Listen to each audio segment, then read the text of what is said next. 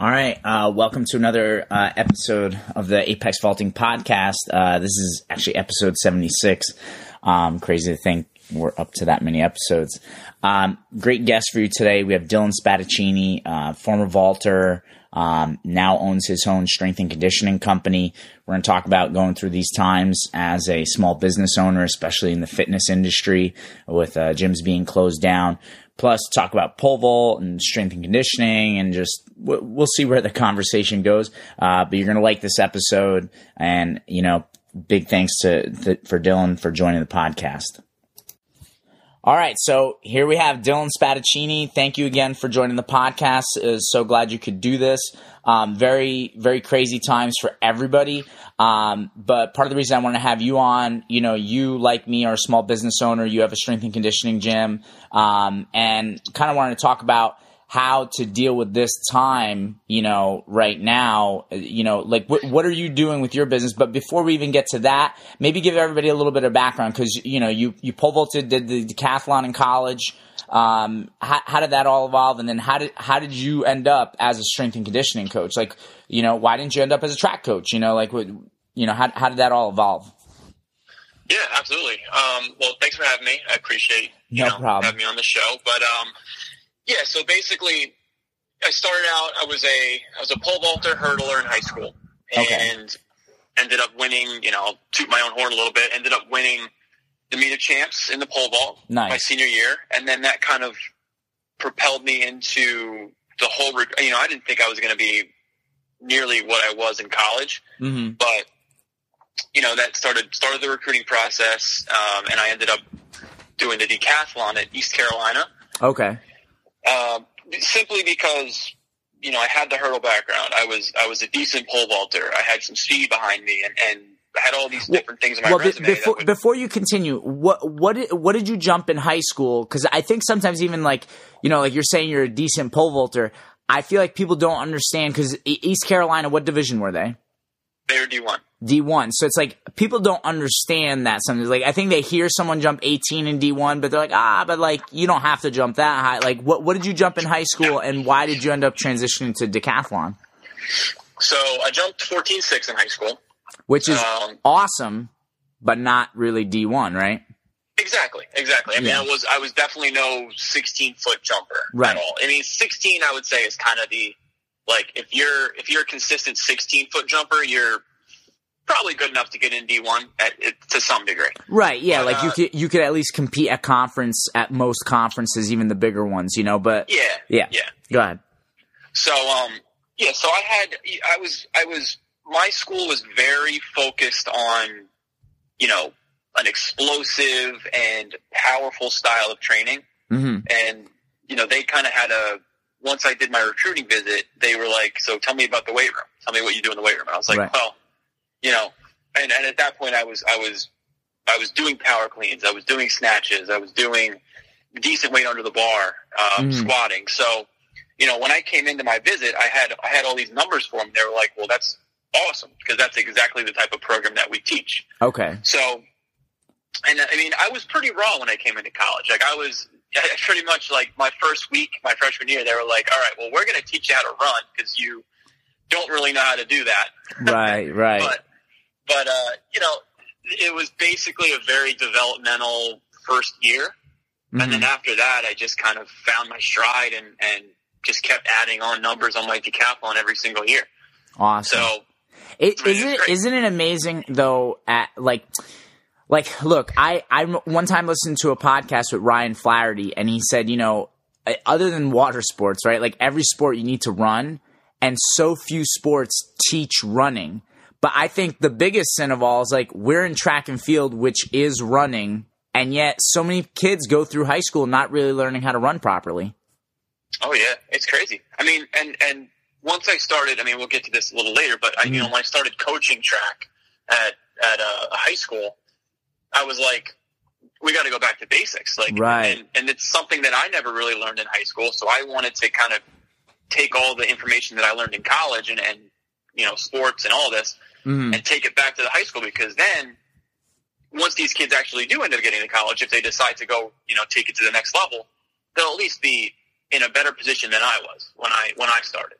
And they'll have that foundation. I almost like, exactly. and I'm sure we're going to get into some nitty gritty of training, but like for me, I almost feel like at the high school level, and unfortunately I think sometimes even at the collegiate level, people are quick to try to give almost elite level training as far as how many meters you run in practice and how many repeats of this and that, but they're not realizing, okay, it's like the quality has to be there too, right? Like you can't just have someone run, let's say repeat 300s, but it's like about 150 meters into it, their running looks like shit. And then everything just breaks down and it's not quality. It's same thing like in the weight room. Like you wouldn't just throw on weight if someone's squat looked terrible, like their knees are caving in and their back is not supporting the weight. It's like, one, the person's not going to be able to do more weight than that ever. And then two, it's like they're probably going to get hurt. And the same thing happens on the track. I mean, that's why I feel like there's so many shin splints. You know what I mean?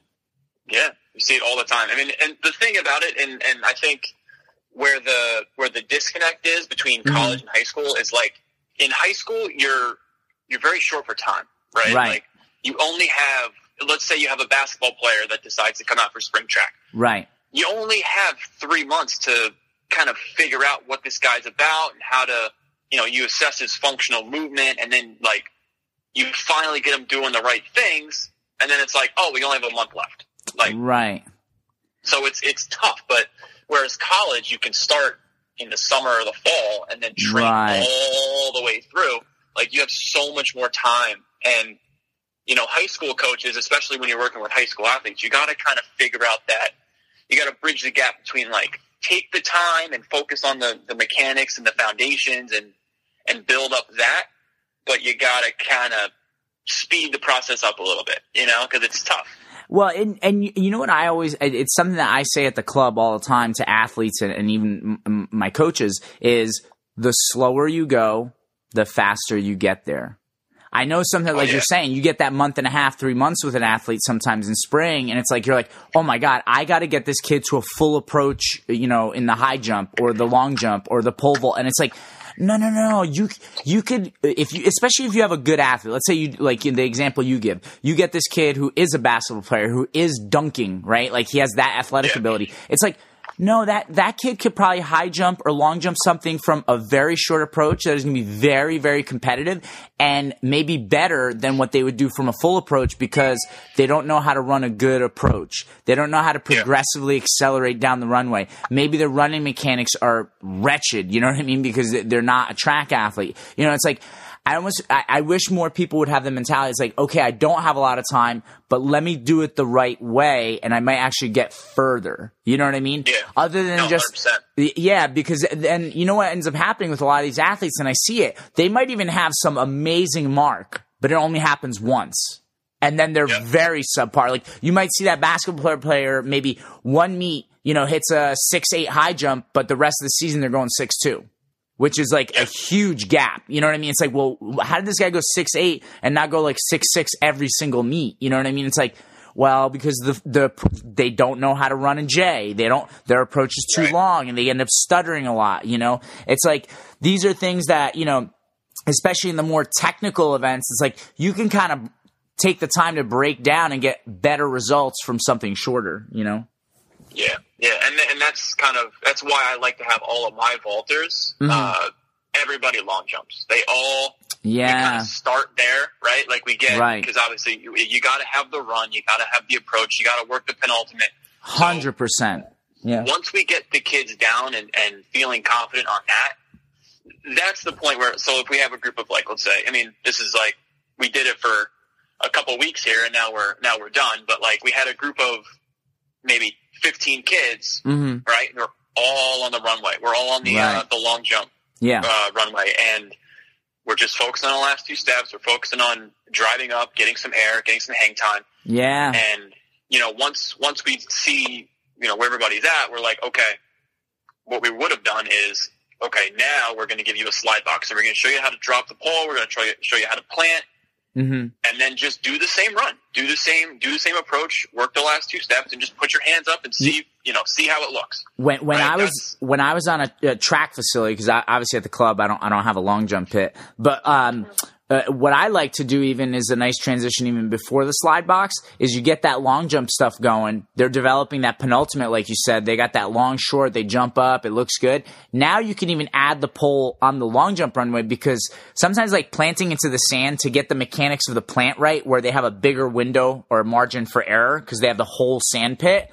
It's like that's a nice thing. And then transition to the box. I always like that too because they would really jump up. Sometimes like you know, sometimes with a box, now all of a sudden they're not running the same. I even see it on the runway. It's like I'll see kids do stuff with, let's say, an overhead carry, like a beginner, where they don't have to plant, and their run stride looks great. They're jumping up. Now you make them plant, and almost like you see almost like a 50% drop off in speed. You know what I mean? Because now they're trying to figure out this plant thing. You know, that's what I liked about the sand pit because it gave that margin for error. You know, but that's an awesome progression.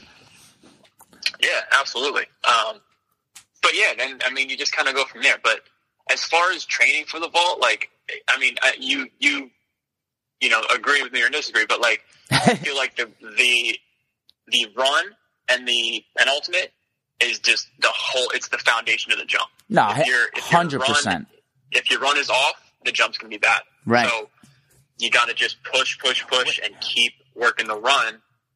And then, you know, especially in the high school level, you can work an athlete and get their plant to work for them, right? Like this is the speeding up the process that I was saying, right? So you kind of give them a little more focus on the run, and then once you get that plant down, things will start to come together. Right. No, and hopefully by then you have enough time to start jumping high bars, right? Yeah. Well, and you know what I think is funny? I totally agree with you. I think the run and takeoff are so important.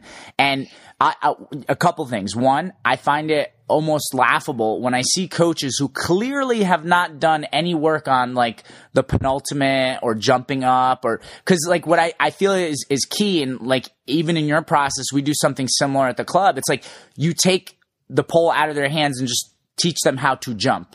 Right? Like if you don't know how to jump, you're not going to learn how to jump with a pole in your hands. You know what I mean? That well, it's going to take a lot longer. Right? So it's like some of these coaches, you can tell they have not taught someone how to jump. And now they're at a meet barking at a kid to jump up. And it's like, you haven't taught them the skill. You know what I mean? Yeah. Like if you don't know the skill, how are you going to do it? You know, it's like telling like a fighter to throw an uppercut, but you never taught them how to uppercut. Like just ignore that. You can't tell them to throw an uppercut because you didn't teach them that, you know? And so it's like breaking it down like that, I think is super important. The other thing, and I'll use like Mondo Duplantis as an example. You know, the guy just broke the world record twice. Awesome. Yep. Shocker. A lot of people think he has a good jump. Thanks. I mean, you can't have a shit jump and break the world record. You know what I mean? Like he's got to be doing something right, you know? But what I love is like, going back to what you're saying, how the run and the takeoff are the foundation, it's like everybody is looking from takeoff on and trying to see what magical thing Mondo does on the pole to jump that high. And they're forgetting this is a kid that as a high school senior ran a 10.48 in the 100 meters. Like his runway and runway. Yeah, I mean, come on. Like this is the foundation. It's like, look, even if you could like 100% copy what Mondo does off the ground, that doesn't mean you're jumping 20 feet. That might not even mean that you PR, because what you probably need to do if you've been vaulting a long time is you probably have some solid technical foundation on the pole and you know what you're doing there. What's going to get you to PR is the runway. It is getting faster and stronger. And it's like, I feel like people ignore that. I feel like people are always looking for a magic trick, you know? Yeah, exactly. Like a quick fix that's going to make them jump 2 feet higher. But like exactly like you said, like if people are trying to analyze, you know, from his takeoff to clearance, right? If you did the same thing with the beginning of his run, and then you pause that video at his plant where his hands are above his head, right? If you can replicate that, right? You're gonna surprise yourself. Like you'll get way in, you'll get way deeper into the pit, and it'll be a better jump. Right. Well, and you know, and again, like I tend to look at the numbers and I, you know what, like I think the strength and conditioning world is so amazing because when you start to look at the pole vault through a strength and conditioning lens instead of, I would even say a physics lens, like obviously there's physics, but like like look at it through the strength and conditioning lens. If you start to look at grip, pole stiffness, where you're running from the runway, right, as resistance, right? Like the closer your approach is, the smaller your strides need to be, the easier that is to accomplish. The further your approach is, the bigger your strides have to be. Obviously, the stronger and faster you have to be. Like, that's one of the things. Like, yeah, if you could run from where Mondo runs from, hit his mid-mark, and take off from where he takes off, there you go. The problem with that is you have to get faster. You know what I mean? It's like I remember talking to someone about the 100 meters, and I'm like, listen, I think the number was like the average Olympic male sprinter takes something like 45 strides in the 100 meters. Usain Bolt takes 41. So it's like at that. There's a reason. I mean, that's physics. Like he's got his stride length, his stride frequency is just better than everybody else's. Right. And so it's like, that's the thing that I feel like people neglect. And I think one of the things, and look, you said the words agree or disagree. I would assume that you would agree with me with this, but it's like, look, you can get more explosive, but there comes a point where it's like, it's hard to push that number and that percentage goes up at a small amount. The thing is, if you could increase your strength and maximal strength, like a 1 rep max, that is going to help you like really, really, really like open up that stride. Like I always think about it. It's like if you can increase your power to weight ratio in a lower body lift, whether it's some variation of squat or deadlift. And I know a lot of people love the trap bar deadlift, which to be honest, like we're starting to use it more than we ever have in the last a few years. But like, you know, it's like you will be able to put more force in the ground. You'll be able to take bigger strides because your stride frequency, yes, can it get better, but by how much? And most athletes, and again, I don't know what you think. I think when they're coming from high school, and I get them in high school, but like even at the college level, they're coming in, those strength numbers can be way better. I mean, how many people do you think are really graduating high school and going to college, especially in the pole vault community, Dylan? I think it's different when we look at 100 meters or something like that. But in the pole vault community, that could maybe squat double their body weight. I don't think that number is very high, you know? No, it's very rare. And that's what you work on. Like it's almost like once you finish high school and you get through jumping with whatever you've gotten by, you know, your technique and your strength. Yeah, you're like natural ability levels let's almost. Really focus on it now, right? Like, let's really get for it. Yeah. Yeah, because going back to your personal career, like when you entered college, I mean, could you tell us some of your strength numbers, like going in and where you finished and what that did to your like pole vaulting as an example? Oh yeah. I'm pretty sure if I think back, like I think I was squatting, I don't even know, to be honest, maybe like 305. Okay. Something like that. And was that like a full squat, like free squat? No, definitely not. When you're in your high school weight room, you're like, you know, you get a half the way down and you come back up, you're like, man, I squatted 305. Right. But, you know, when I got to college, I was squatting 405 full depth. Wow, yeah. Like, big jumps. And then like power cleans especially was a big one. Like I was probably power cleaning to 225. Okay. You know, and then leaving, you know, senior year of college, I was cleaning 300, you know? Yeah. So you just keep adding weight. And the bench doesn't have much carryover. It has a little bit, but you know, I was benching probably 245, ended up benching 315 after college. Yeah. And then what happened to your pole vault? So you went into college 14.6. Where did you finish? So I ended up jumping 15.7. So a little bit of an improvement, but when you add 9 events, I think that's a lot bit of an improvement. And like you said, you were in the decathlon. Yeah. So, you know, I ended up, and what was nice is I didn't just jump 15.7 at a meet where I was in the open vault. I was jumping that in the multi. So, right. You know, thinking back, I mean, my hindsight's 20/20, but like going back, hopefully maybe I could have gotten over 16, maybe 16.6, something like that. Sure. But, yeah. No regrets though. No regrets. Yeah. Well, so now, you know, how do you transition from being a track athlete in college and now you're a strength and conditioning coach? Like how did that happen? So our weight room was awesome. That was one of my favorite things about being an athlete was going to the weight room and kind of picking everybody's brain. And I had the opportunity to work under one of the, in my opinion, one of the best strength and conditioning coaches in the country for college. His name's Jeff Connors. Okay. And, you know, from there, it's kind of funny. I changed my major a few times. I was an athletic training major.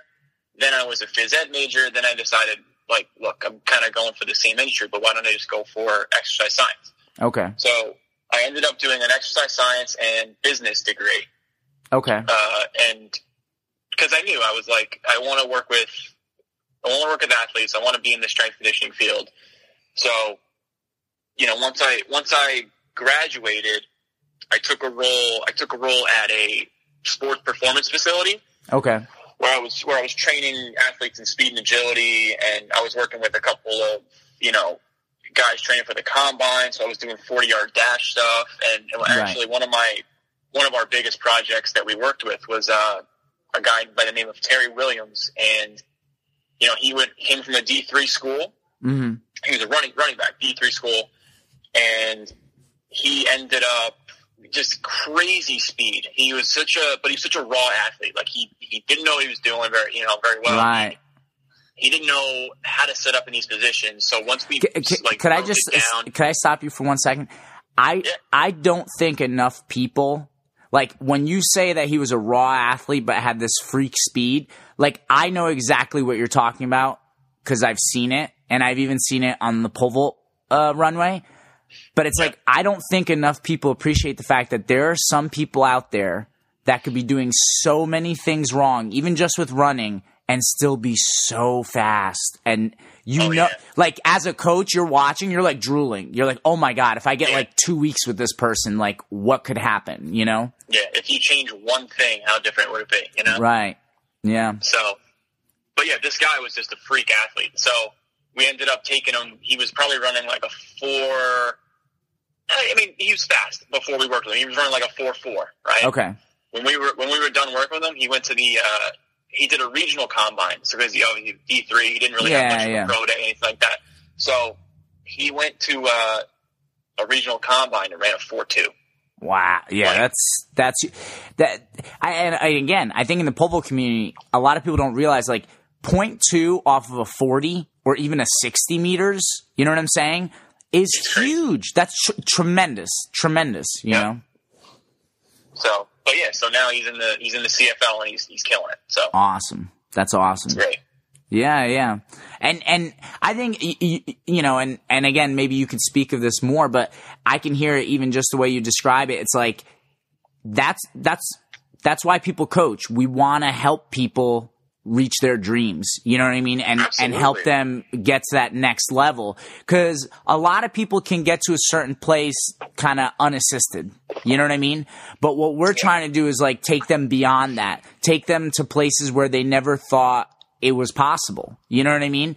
And I feel like part of that journey of coaching is teaching people that if you can be disciplined, if you can figure out that thing that you thought you could never figure out, because I see it sometimes. You're working with an athlete and they're like, I'm never going to get this. And it's like, you can't be there. You can't give up. Yeah. And especially during a difficult time that we're going through with coronavirus even. I was talking to one of my athletes, and he's already, like, he's in grad courses, and you know, he works full time, and I said, you know, the bigger thing that we're doing through coaching and through sport, you know, I mean, I love to win, and obviously I like coaching people who jump high, but it's like the bigger thing across the board, I don't care what level you're at, is knowing that you teach people how to push themselves past whatever they think is possible, so that when there are tough times in life, you know, it's like, you know what? I've had a taste of this before. I can make it through this, you know? And I think that's huge, you know? And, you know, it's funny, Dylan, like, talking to you on the phone, I've had several phone calls this week from pole vault coaches around the country. And, you know, a lot of people are, like, shitting their pants, you know? And the thing is, like, I can hear it in your voice. You sound fine. This, like, you almost, like, if you listen to this podcast and don't hear about the coronavirus and short snippets, you would think this is like a normal day. And the thing is, like, when you've pushed yourself and you've grinded through something, you know, you have that ability in you to make it through tough times. And I think that's so huge, you know?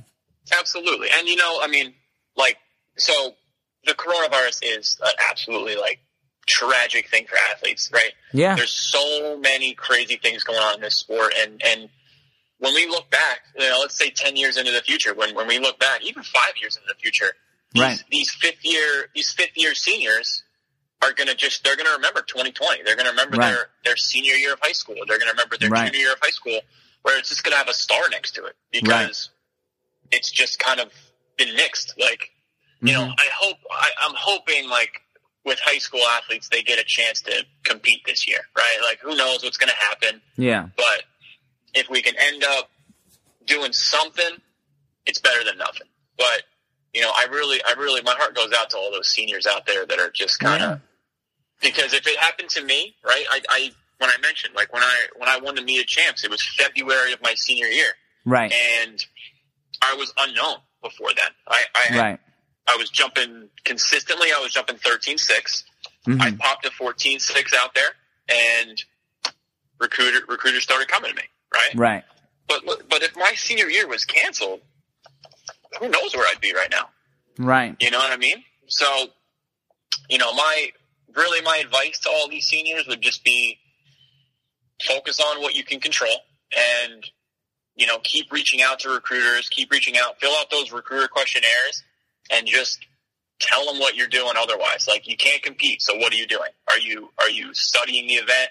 Are you focusing on speed? Are you focusing on bounding? Are you focusing on your weight room numbers? Are you, give them as much information as you can, because I know from a high school coach perspective, I would want to see my kids doing something rather than nothing.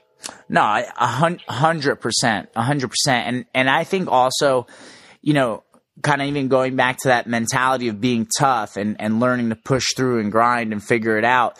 What I'm like super proud of, is, I would say most of my athletes, they're not freaking out. Like when they reach out, they're like, they know the deal. One, like I posted a lot of at home workouts that one of my other coaches, Calvin, created. And, kids are doing that. They're texting me videos. I was going to post today videos of stuff that people are doing at home, and they're focusing on the things that they can do and planning for tomorrow. Meaning like, look, like if we don't end up having, a spring season, which I'm not trying to be a Debbie Downer, but I just feel more and more that that's the reality of the situation. It doesn't look good. Yeah. They're talking about the NBA maybe starting the playoffs in September. You know what I mean? Well, look at the NCAA. They're right. They're done. Right. So it's like, but here's the thing, like, even like for, let's say that kid that would have popped that 14.6, 15-foot bar had they had spring. I'm going to say the following. There are still schools that would love to have you. If you're still that guy that only jumped 13.6 so far, or you're that girl that jumped 9.610 so far, and you do want to jump in college, and you do want to compete, and you'd like to be with a good program. I'm not trying to recruit over the podcast, but it's like I coach at Ramapo College. We're D3. We would love to have any of those people. You know what I mean? Like anybody who's looking for a home and they want to jump in college, and the people who jump with me. Like they have a club, indoor facility. They have access to over 200 poles. I feel like I'm a nice guy, like whatever. So, but it's like, so you could figure it out. I think the thing is sometimes we tend to sit and dwell on like what could have been, and we waste time. It's like, listen, like you can't worry about that. I spoke to a pole coach earlier in the week, and I was like, look, like, he was kind of like, I don't know, and maybe this could be a good pivot and start this conversation about how we're dealing being small business owners right now. And the coach was like, well, like I had people who just signed up for a seasonal package. Like, I don't think I can close. I'm like, dude, you're gonna close. Like, I'm not trying to be negative, but you're gonna close. Like, and whether you close today or you close next week, doesn't matter. Those kids still didn't get a full season of training. So what are you going to do? You know what I mean?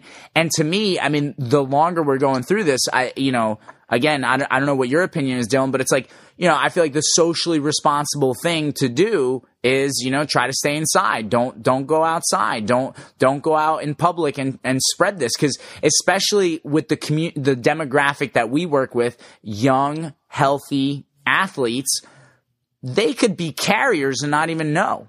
You know what I mean? Yeah. And that's the thought that always goes through my mind. It's like, God forbid I got someone sick who then got a family member sick. I mean, you know, I don't know if you watched CNN last night, but they talked about the family that was in Freehold, New Jersey. They're from our state. I mean, they lost 4 family members, you know, already. Jeez. You know, and they have more that have tested positive, you know. So it's like, the thing that I feel like is like right now, it's like, listen, let's just face facts. Fine, you could try to like sneak in a practice with 3 kids or something like that at your facility, but it's like, is it worth it?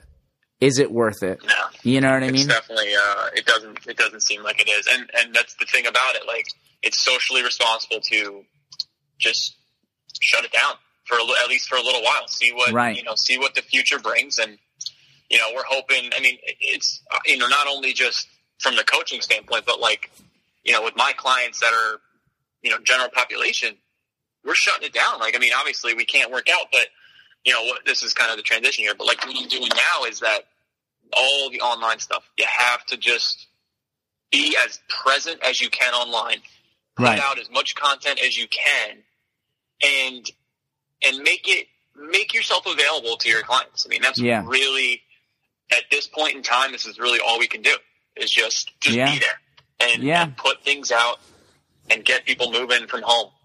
And you know? And you know what, Dylan, it was so funny. Yesterday I had a moment where I don't know what life is like for you, but I feel like I'm a workaholic, right? Like I gotta always be doing something. I'm always coaching. I mean, once indoors hits, like I have from New Year's on, I might have 1 or 2 days off. You know what I mean? Yeah. And I'm just constantly grinding. And I literally had a moment yesterday where I was like, oh my God, this is, like, I feel like I have a lot of energy because it's like I'm not just grinding this week. You know, like this is what it must feel like to be on vacation, you know? And the thing is, like, maybe some people who have been so busy coaching that they don't have a huge presence on Instagram or YouTube or on their website or whatever. Yep. Maybe you've had those ideas of like posting videos or connecting with your clients virtually, but you've always been too busy to go down that route.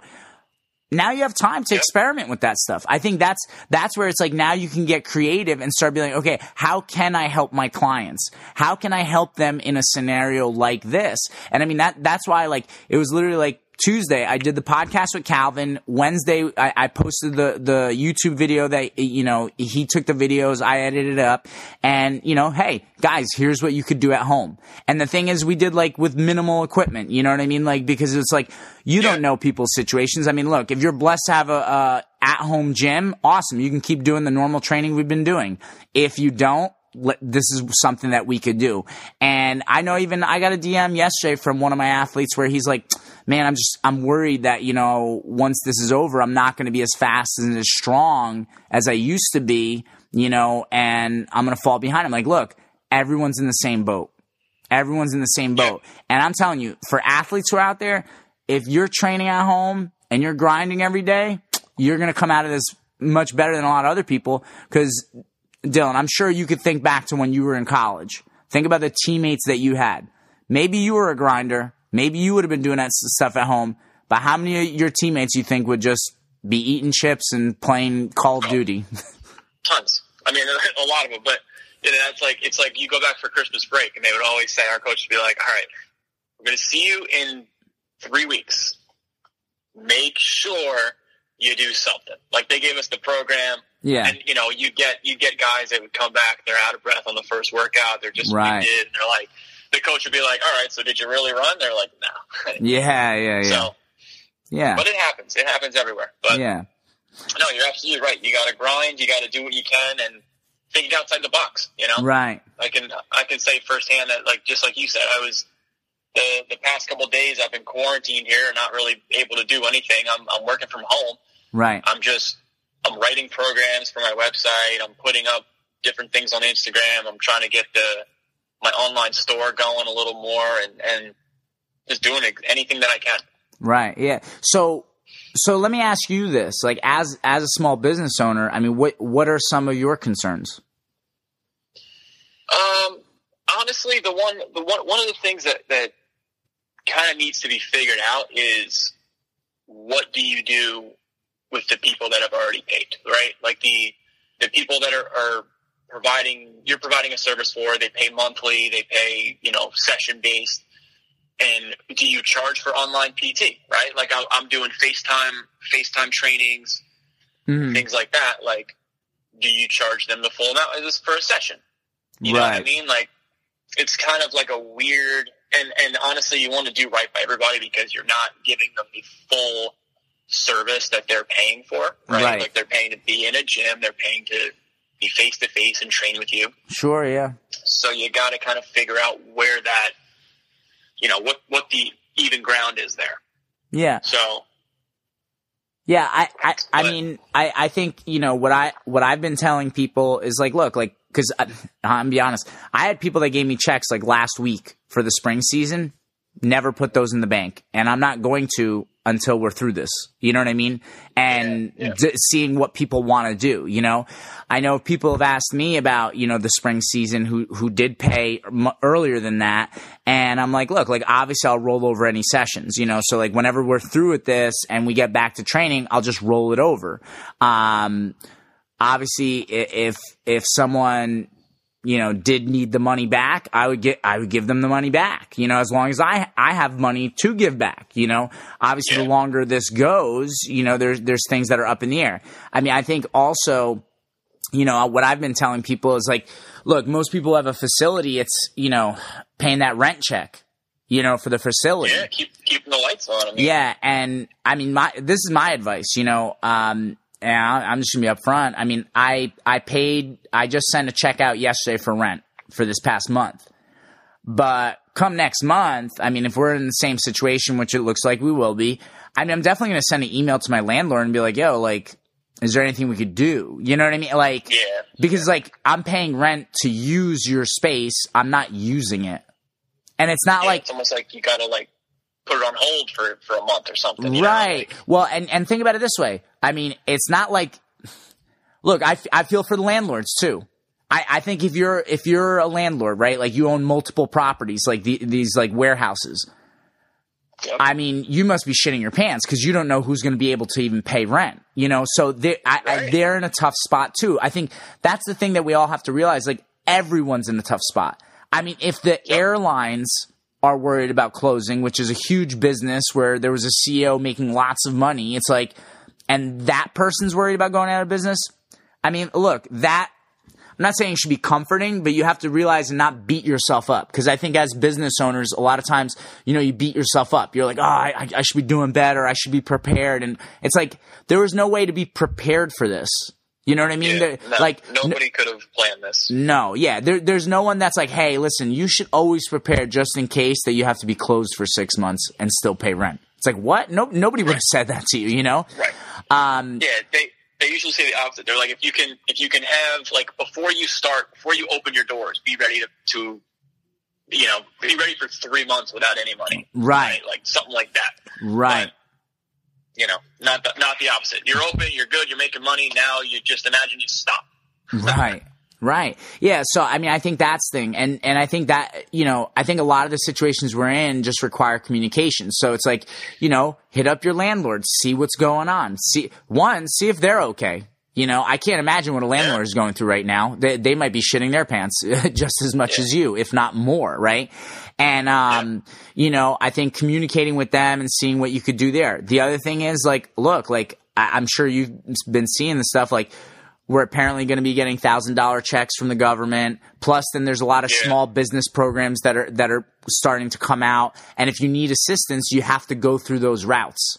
You just have to go through those routes and see what the government can do for you. They're talking about something about small business loans, but there was something I honestly don't want to say it wrong. So it's like, but there's something about small business loans that they're going to be giving out, to help the small businesses. So it's like, these are things that people have to look into. You know what I mean? Yeah.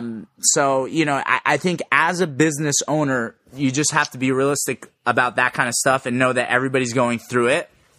And I think what you said too is making sure you're doing right by your clients. And I think that is huge. I think the people that are really there for their clients, doing their best, not trying to do some scammy money grab right now, those are the people that are going to have the clients that when you open the doors, they're going to come running back. I mean, Dylan, I feel very fortunate. I mean, I've had clients that have hit me up and they're like, hey, are you okay? Like, are you doing well? Do you need anything? And I'm like, yeah. I mean, I sometimes get emotional. I can get tears in my eyes just reading those texts sometimes, because it's like, I'm so grateful that I have clients that care so much about the club, you know? And I mean, I think that's the huge thing. And that should be the message going out to all small business owners, that if you are there for your clients and you do right by them, to me, I feel like you're always going to be okay. You're always going to have some kind of support network that's going to be there for you, you know? Yeah, no, absolutely. It's so true. Yeah. I guess to change the topic a little bit, but, you know, Dylan, why did you go the strength and conditioning route? I know I've had conversations with you about kind of like club coaching for pole vault. Like, why did you go to the strength and conditioning route instead of sticking with track? So, you know, I found that and don't get me wrong, I loved competing. I loved the entire, you know, realm of track and field. But one of my favorite things about it was the process, right? Like, was training and laying a brick every day and watching not just myself, but my teammates just get better together. Right. So when I looked at what I wanted to do in a career, I thought about coaching track collegiately for a while. And I did want to do that. But, you know, as I started working, I did my internship in the weight room of East Carolina, and you know, I had a couple side jobs in a gym when I was in school. So, you know, I really enjoyed the strength conditioning aspect of it a little. I guess at the time, a little more than the track and field technique aspect. Right. So, you know, I decided to take that route, and then as I was working in the sports performance field, I decided, like, you know, maybe I do enjoy the business side of this a lot too. I like the sales, I like the marketing, I like the kind of getting your brand out there type thing. I think even like the way you just said that too, it's like the thing that I know led me to form, you know, Apex as a business was you get to create your own culture.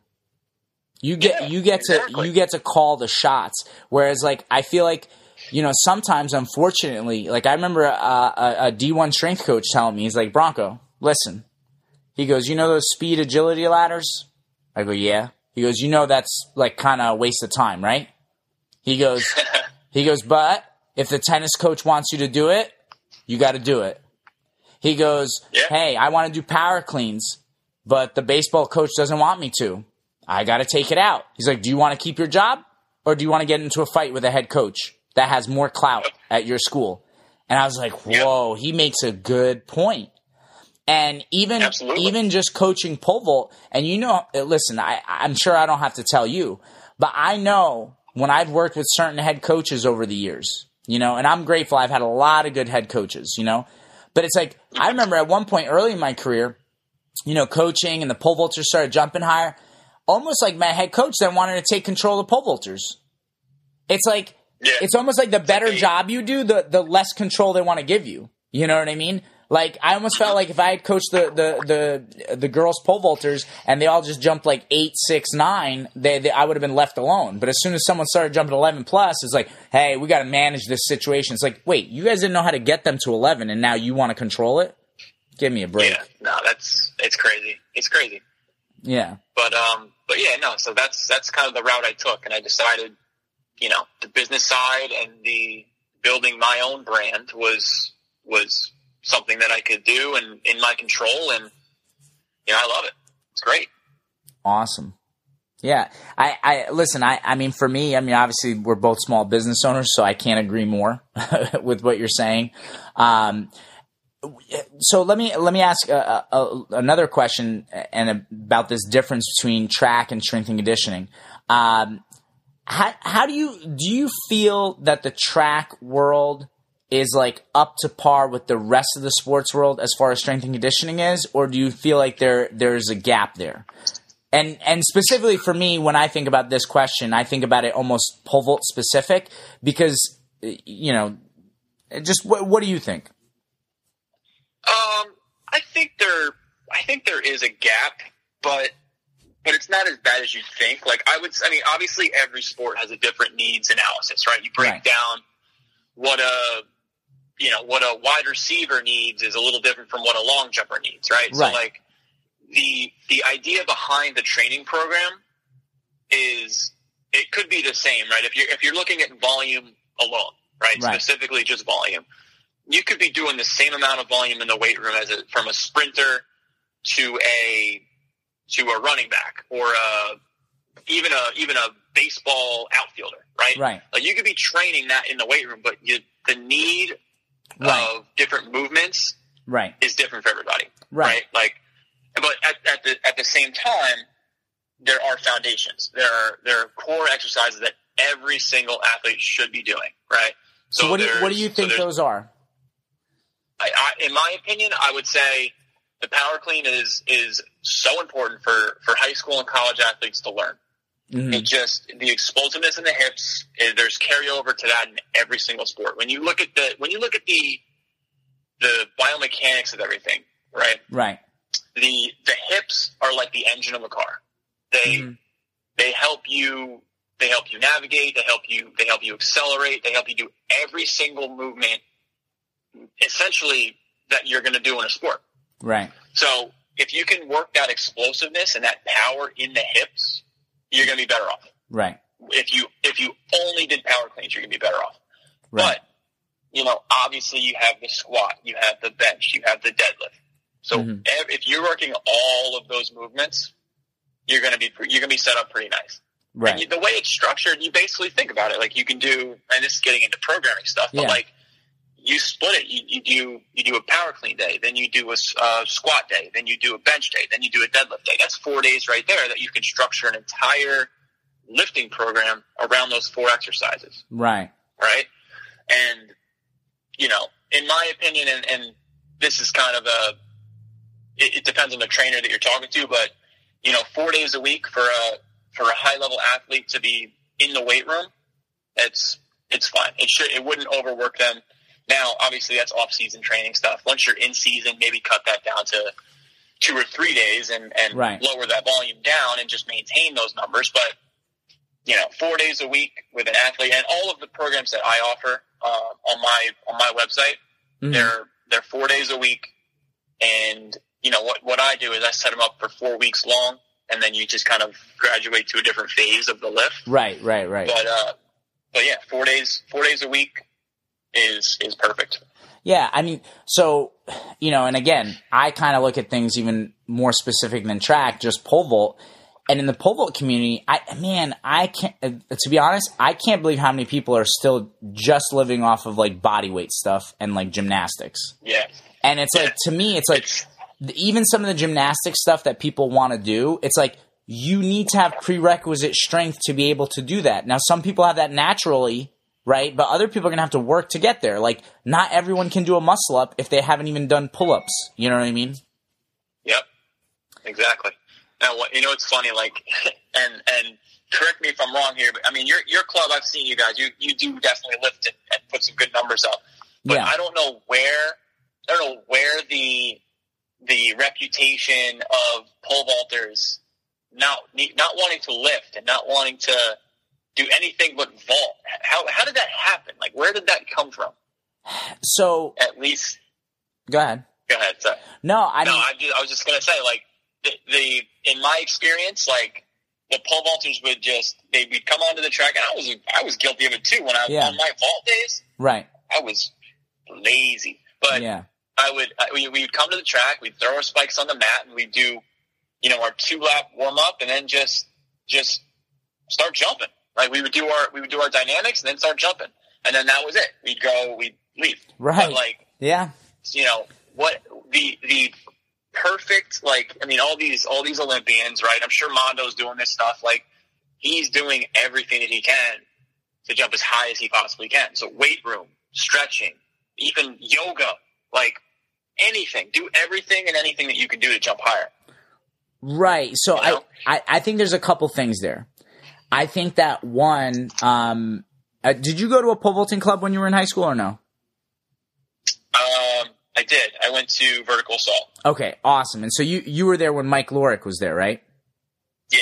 Yeah, and first of all, Mike is a wizard. To me, he's the man. Yeah, I think. Listen, if he's not the best, he's like maybe top 3 in America, and I'm sorry. I think he's an awesome coach, right? But I think here's the kind of issue, right? I think a lot of athletes and even a lot of coaches, right, when they get introduced to some really, really good technical stuff, and I think Mike Lorick is, like I said, the best, right? You go and you get like within a month, you get like a huge PR. You know what I mean? Right. And so there's that tricky thing. It's like, oh, okay, all this other stuff is not that important. I just have to figure out this technique, right? If I could plant better, if I could swing better, if I could, pike over the bar, or whatever. And here's the thing, I remember one of my athletes, right? Dylan, he came up with this thing. He goes, people will believe anything if it means they don't have to work as hard. And here's the thing. If you really, if someone sells you, and it's not a hard sell, hey, you just have to pole vault for an hour and a half a day and figure out this technique and you'll jump higher. Don't worry about the squatting and the deadlift. Heck, deadlifting is going to break your back. Don't do that. And it's like, whoa, deadlift is hard. Dude, you do a deadlift workout last Monday, and I don't train like my athletes do. I do a lot more volume and whatever. But I did 345 in deadlift for 10 reps last week. I was super pumped. That if that's not a PR, it's like right there for me. Nice. And it was like, that's a freaking grueling workout, and I worked up to that. That was, I think, my 8th set, of 10. And it's like, that doesn't feel refreshing. You know what I mean? Like when you vault, definitely you feel great. After you're probably feeling that too. Yeah, 100%. And it's like, now I've learned to like, as some people would say, like a guy like Jocko Willink, but it's like, I've learned to love the suck. You know what I mean? Like I'll finish that workout and be like, yeah, I did that. I feel very rewarded, that I went through that grueling workout. But it's like pole vaulting is fun. It's right. And so it's like if someone sells you on the fact that all you got to do is pole vault and figure out this technique a little bit better, it's like, you mean I don't have to deadlift? I don't have to squat? Sign me up. Yeah. So I think that's a part of it. Now, here's something. Yeah. I'm sorry. I have to say, if I'm being honest, how many pole vault coaches out there have an extensive knowledge of strength and conditioning and have even done the workouts? No, it's rare. It's rare. It basically is like you're looking for the coaches that have done it and maybe even still do it. Right? Like, I don't know about you, but I feel like if I was to grab a pole and jump right now, I would do pretty well. I'd do okay. Yeah. I'm sure you jump a lot more than I do, but no. So to be honest, I don't jump because I'm like so busy coaching. Because here's the thing, Dylan. Once you realize how important your body is, right? Like you and I both know. If we don't work out, like you're working out, man, right? So it's like, here's the thing. If you went 3 months, did not a single workout, how good would your vault be? Probably crap. Yeah. So same thing with me. And I have the body type like, Dylan, like I look at pizza, I gain 10 pounds. If I smell it, I gain 20, right? So it's like, I have to work hard to maintain my physique, my strength numbers, all that kind of stuff. So when I have like limited time, especially through indoor track, it's like, look, I may only have an hour to work out. So you know what? And you know how it is. If you vault, that's going to take just an hour and a half, 2 hours. And is that going to help keep my body in shape? No. Minimal. No. It's movement, but it's minimal. You know what I mean? So I give myself that hour to do the training. Now, when I do on the rare occasions pole vault, it still looks good. I may not be able to jump as high, but the skill is there. I would just have to start vaulting more to jump higher heights. But it's like, that's the thing. I think there's too many coaches that they don't have enough of an understanding about strength and conditioning, how the human body works. Like I talk about this all the time. I mean, Dylan, I think this is one of the biggest errors a pole vault coach can make. You have a kid do a full approach practice at 3 times a week or more. There couldn't be a bigger mistake because you and I both know your CNS, your central nervous system, needs 72 hours of recovery. It's like you want to know why your pole vaulter has shin splints. You want to know why your pole vaulter starts running through. You want to know why your pole vaulter is inconsistent. They'll go from a blow through on a small pole and then run through the next 5 pounds up. They're experiencing CNS fatigue. But it's but the thing is, like, CNS fatigue, that kind of sounds like magic, right? Like, if you don't have experience, if you've never felt CNS fatigue, if you've never felt the difference of giving yourself that 72 hours rest, you think it's, I'm talking about hocus pocus. Yeah. You know what I mean? No, absolutely. And like, burnout is so real. Like, it's, people take that for granted. Like, if you're, and people also mistake it for, I'm just tired right now. I can't stop moving. I just gotta get my mind right. Like, no, your body is telling you to stop moving. Right. And people just take that for, however they will. Like, I could tell you firsthand, I've experienced burnout. Yeah. When I was training for the deck. Like, when I was doing the decathlon, it's a grueling process. And then if anybody 100%. if any of your listeners are looking to go out and do the decathlon in college, I'll tell you, like, be ready for, 6-hour practices every day. I mean, it's no joke. You're out there at the athletic training, you're in the ATC room, you're doing you're getting rolled out, you're getting stim, you're getting heat, you're getting all this stuff before practice. You go out, you do your technical stuff for 2 hours, then you do your running workout for another 45 minutes to an hour. And then you go to the weight room, and then you do your 2-hour workout. Then you go back to the athletic training room, and you do an ice bath. And you roll out again, and you get all this stuff done. Finally, you're trying to find time to eat dinner. Then you got to do homework. It is a full-time job. And if you don't have the mindset for it and the motivation to keep going, it'll break you down. Yeah, no, 100%. And something that you said earlier, I feel like, again, when you have pole vault coaches that don't have a lot of experience with strength and conditioning, they jump to that idea of, like, if you're having a bad day, it's, you're just being mental.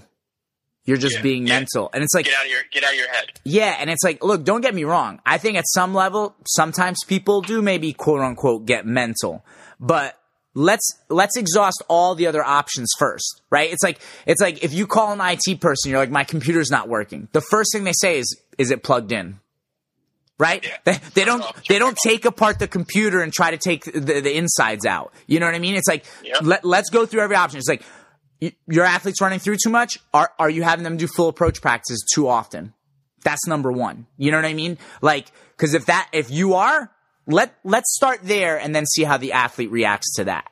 You know what I mean? Before we go to the mental part, and then when you're not properly strength and conditioning, I mean, you don't know, maybe your athlete's getting slower. Maybe your athlete's getting faster, but, like, you don't know because you don't have data and you don't know why they're getting faster and stronger. Like, what I always thought was hysterical, Dylan, was a lot of vaulters, whether they went to club or not, they would start PRing during spring track.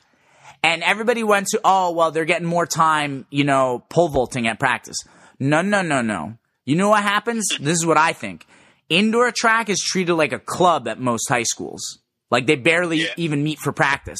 Now, once they're in spring track, they actually have to go out on the track and do workouts, and these kids are more fit, and then they PR. It's like, these are things that people are not looking into, and I think when you don't have a strength and conditioning program, like, you were talking about your programming before. You're looking at it almost like a scientist would look through a microscope. You're like, okay, are we doing enough volume? Are we doing too much volume? Are we getting enough explosive stuff in? Are we doing too much explosive stuff? You know what I mean? And you're trying to tinker. Like, I always tell people the biggest, issue I have with training over the years is, like, how do you fit plyos in? Cause it's like when you're doing the weight stuff and then you're doing a full vault session. I mean, one thing that I thought about one day was, like, I was like, it's hard to program, explosive stuff for pole vaulters because the practice itself is explosive. Oh, absolutely. Right. Absolutely. So that's one of the things that I do is when I'm training my vaulters, like, on the day that we're not jumping, or I like to load up my plyos early in the week so that you can kind of get that out of the way, have your explosiveness, have your body kind of adjust to it. Right. So I do my plyos on Mondays. I'll give them a quick circuit and then a speed day, a quick speed workout. And then that's it.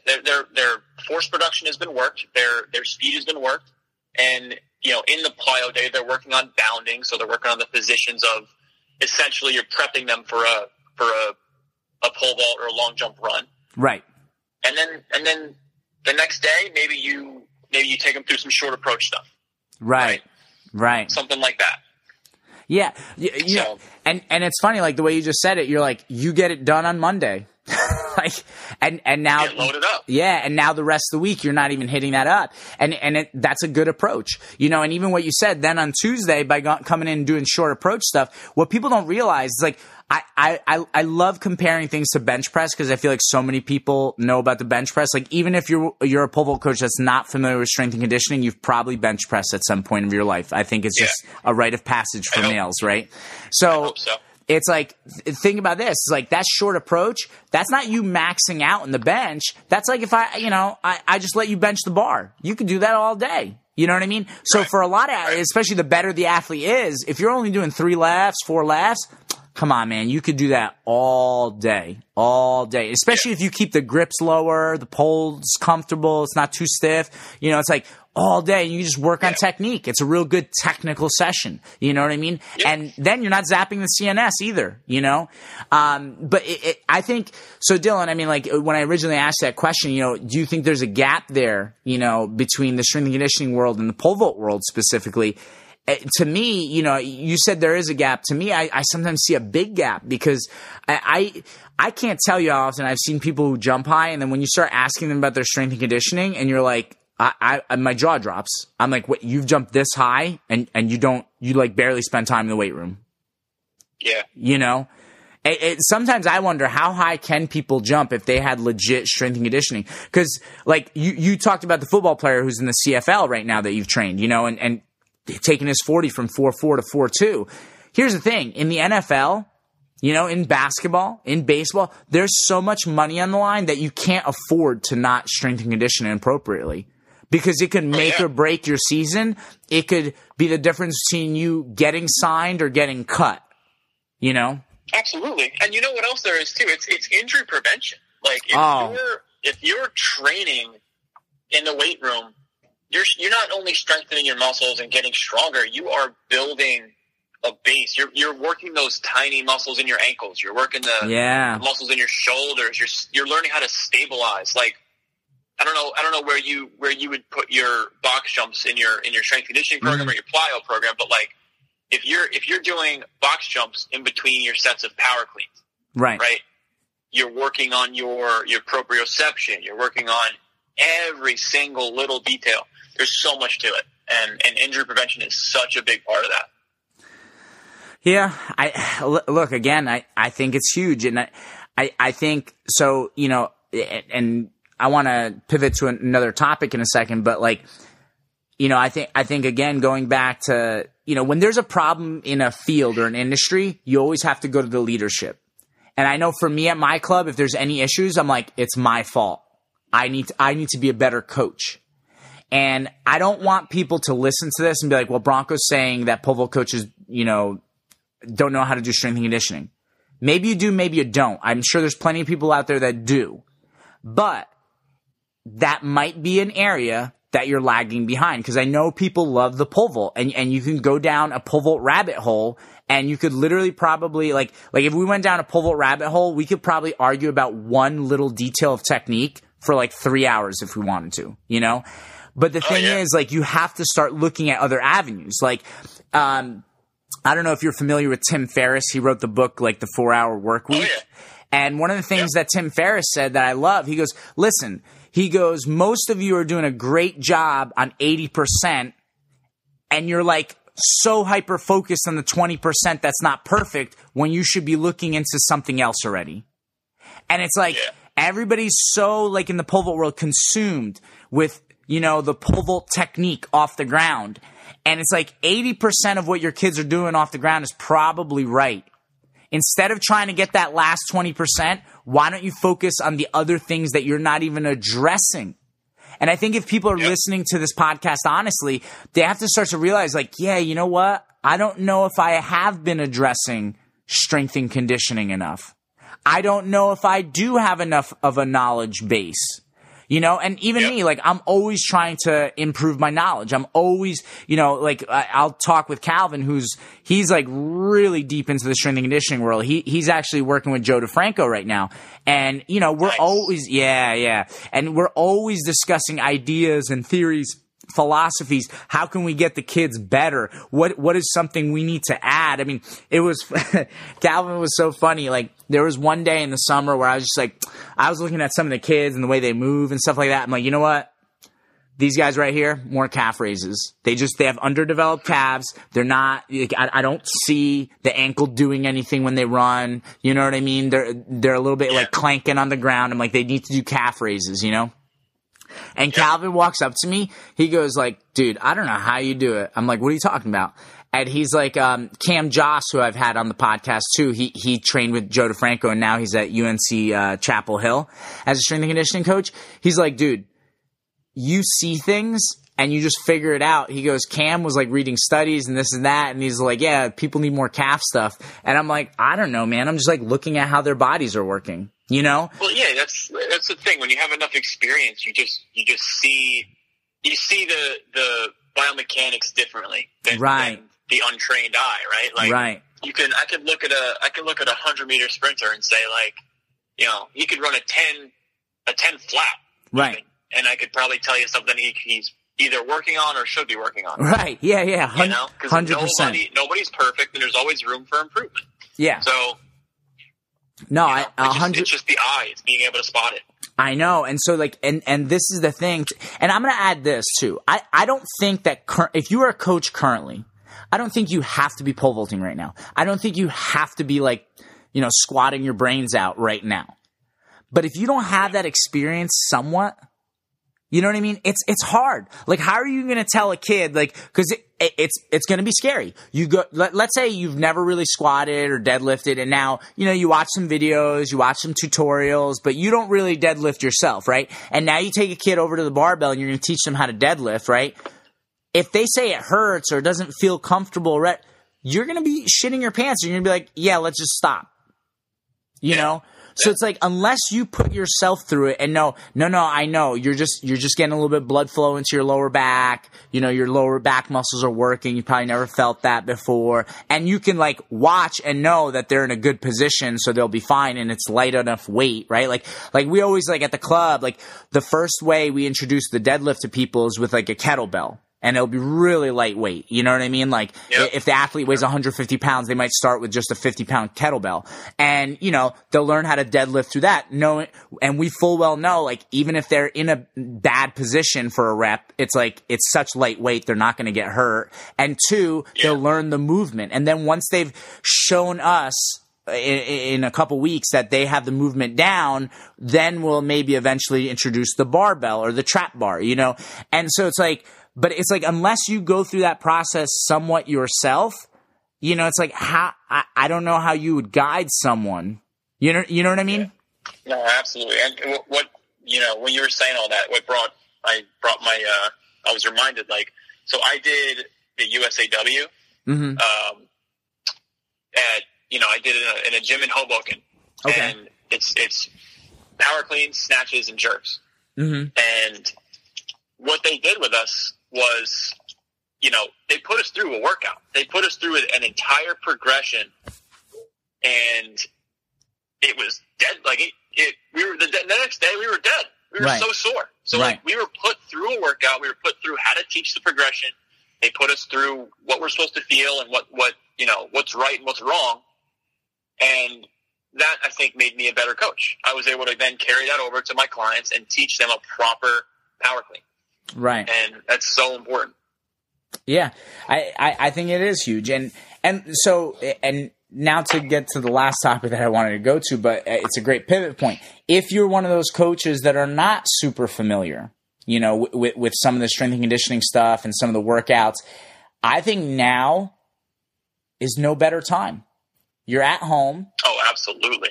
Take yourself through some workouts. 100%. You know, whether you go on Dylan's website, maybe even hit up Dylan. I'm sure you would love someone to hit you up. You know, Or, you hit us up at Apex, or just check out the YouTube video we put up, or there's a plethora of videos out where people have put out in the last couple of days of at-home workouts. Try some of this stuff out. Get yourself in better shape. Feel what it feels like to go through these workouts. You know what I mean? And so that way you are better prepared to help your athletes. And I think if you do that and you put yourself through some of this grueling stuff, like just kind of for fun, because we're all cooped up, I think today I'm going to post, Dylan. I was doing this with one of my nephews the other day. We did like the wall sits where you just lean up against the wall. I did a competition with my nephew. He's 5 years old, and I was like, okay, let's see who could do the longest wall sit. So I tied with him to be nice. I definitely could have crushed him, bro. Of course. But like, I think I'm going to do like a wall sit, competition and just be like, hey guys, like post, your wall sit results and a little bit of the video or whatever and tag us, So all our clients can kind of do something fun at home and we're still competing in some way and having fun, And, I like that. Yeah. So it's like, doing stuff like that and putting yourself through that. It's like, I'm sure for that guy who coaches who maybe doesn't do strength and conditioning, even something simple like that wall sit, dude, I'm telling you, like, you start doing the wall sit, I'm sure if you haven't been doing strength and conditioning, you're going to be 30 seconds in and be like, shit, how the hell did these high school kids do? You're going to start shaking. Yeah. They're going to be like, how the hell is someone hitting 2-3 minutes? You know what I mean? And then if you can get yourself into shape during this time and start to be able to accomplish some of these like little things, little things. If you're a coach out there and you can't do a body weight pull up, maybe that's a good goal. Figure out how you could do a pull up by the end. If you can't do a strict push up, work up. Do them off your knees or do them leaning against something, at first. Work your way up so you can do strict push-ups, If you can hit some of these little goals as a coach, now you're going to have a better understanding. It's like, okay, like this is what it's like. This is what I got to go through to improve myself physically. And if my athletes can improve themselves physically, they can then, jump higher. Exactly.